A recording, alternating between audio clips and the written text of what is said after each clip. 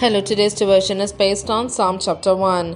Blessed is the one who does not walk in step with the wicked, or stand in the way that sinners take, or sit in the company of mockers, but whose delight is in the law of the Lord, and who meditates on his law day and night. That person is like a tree planted by streams of water, which yields its fruit in season, and whose leaf does not wither.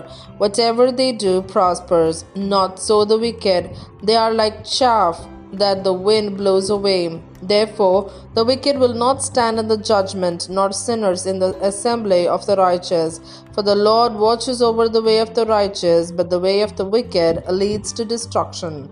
Here ends the Bible reading.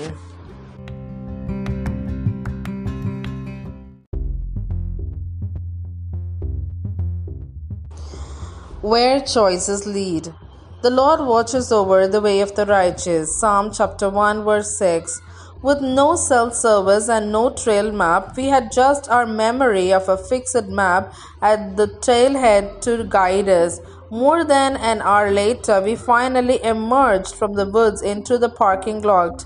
Having missed the turnoff that would have made for a half-a-mile hike, we took a much longer trek. Life can be like that. We have to ask not simply if something is right or wrong, but where it will lead. Psalm chapter 1 compares two ways of living, that of the righteous, those who love God, and that of the wicked, the enemies of those who love God. The righteous flourish like a tree, but the wicked blow away like the chaff. This psalm reveals what flourishing really looks like.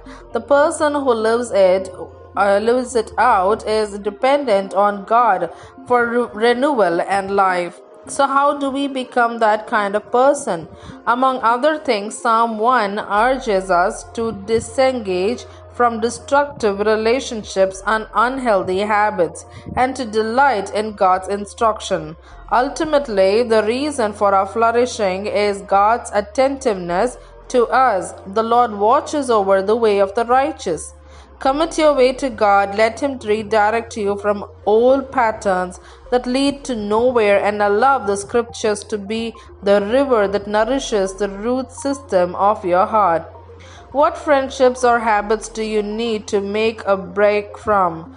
How can you create more time in your schedule to read the Bible? Let's think about it.